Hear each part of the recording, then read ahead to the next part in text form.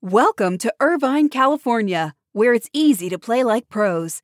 At the heart of Irvine's competitive culture is Great Park, the region's premier 194-acre multi-sport complex, equipped for youth teams to Olympians and everything in between. Plus, Great Park's expansion is underway. With near-perfect weather and a thriving sports scene, Irvine is the place to play. Visit DestinationIrvine.com for more information.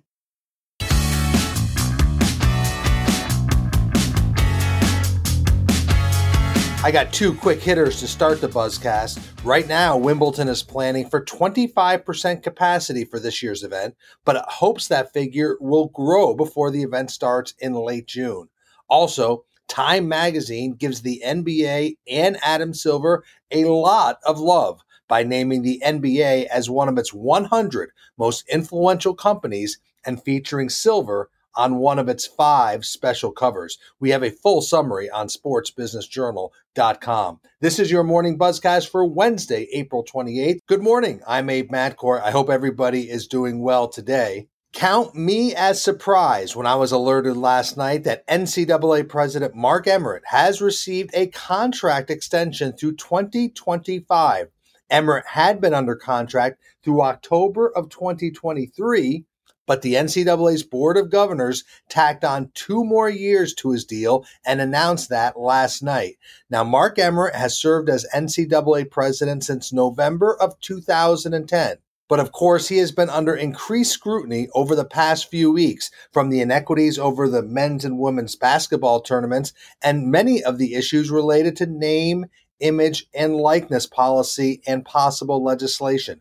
Several commissioners and athletic directors have voiced concern about Emmert and his leadership privately and publicly over the last 2 months.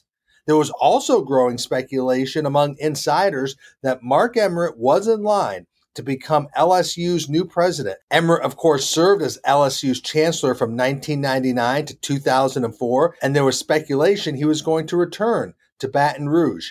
In addition, I wondered when I read that NCAA Chief Legal Counsel Donald Remy was up for a government post, if that was a sign of possible executive changes at the NCAA.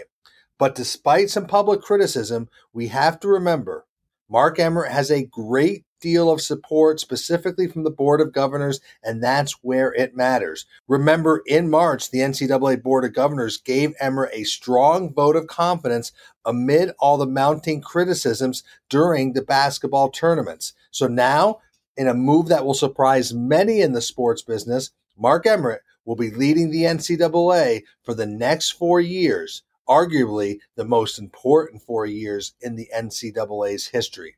In another story that caught a lot of people by surprise yesterday and had a lot of people talking was a report from the San Jose Mercury News that the Pac-12, in its search for a new commissioner, is reportedly considering a model that would have a dual commissioner role. So one sports business-minded commissioner with a co-commissioner with more of a intercollegiate or athletics background who would really serve as the liaison with the conference athletic directors. The report also stated that NBA league executive Amy Brooks is a name being discussed as a potential candidate for the sports business-minded commissioner. Now, everybody I spoke to, and I felt this way myself, felt that this is a very odd way to float a trial balloon, because it almost seems like they're undermining the top role from the start, essentially saying that the new commissioner may not be able to handle all of the job's responsibilities, so they're going to hire a co-commissioner to handle some of the other tough parts of this job. And I just couldn't imagine any commissioner wants to have a co-commissioner who is hired by the Pac-12 presidents, and does one commissioner have any say on who the other co-commissioner is? It was just a very odd model to float out there, but this search by the Pac-12 and the presidents has been quite a roller coaster, and we don't even know how close they are to naming a successor to Larry Scott. Let's shift away from college sports and focus on a brand that is continuing to grow, spend money to build its brand, and that's DraftKings. Multiple reports yesterday afternoon has that DraftKings will pay at least $50 million over 3 years to distribute a sports and pop culture podcast hosted by Dan Le Batard. Now, DraftKings will monetize this by selling advertising within the podcast, but also sub-licensing that podcast to radio stations and other outlets. Now, this is DraftKings getting more and more into the content business. They're creating more content around pop culture, around sports wagering, around sports betting, just around sports, so that they can offer more shows, more news, more sports betting information that can potentially drive new customers. Now, this podcast will begin sometime this summer. This deal with DraftKings is the first major licensing deal struck by Meadowlark Media. Remember, that is the sports media startup founded by Dan Le Batard and former ESPN president John Skipper. It's a company that everybody is watching. Their first big deal, and it is a big deal, is with DraftKings. Let's shift to baseball because I know I'm starting to sound like a broken record, but I really feel growing interest around baseball this spring. It seems that every time I'm turning on a highlight show, there is one spectacular baseball play after another.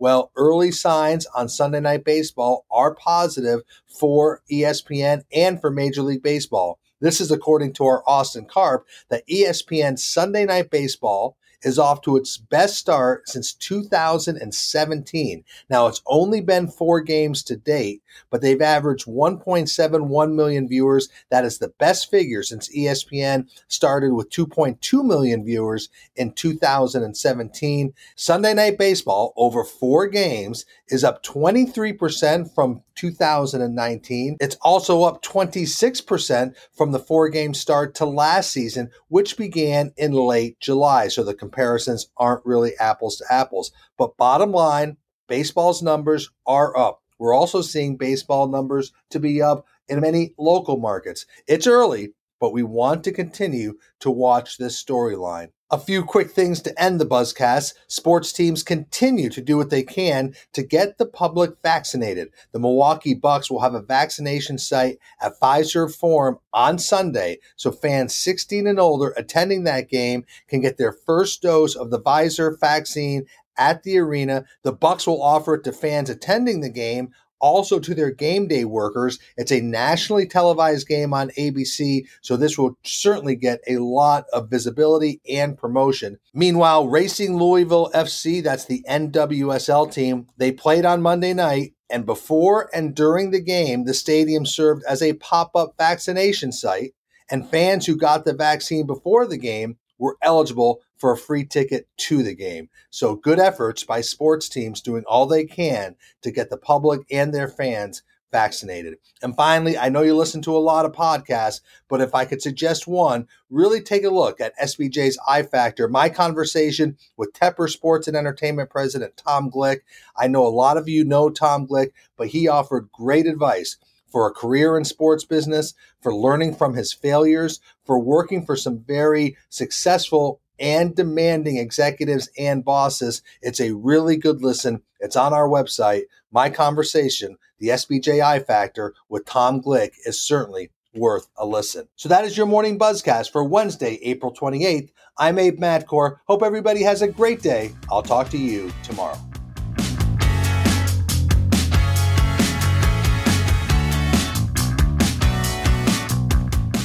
Welcome to Irvine, California, where it's easy to play like pros. At the heart of Irvine's competitive culture is Great Park, the region's premier 194-acre multi-sport complex, equipped for youth teams to Olympians and everything in between. Plus, Great Park's expansion is underway.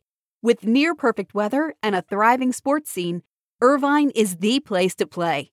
Visit DestinationIrvine.com for more information.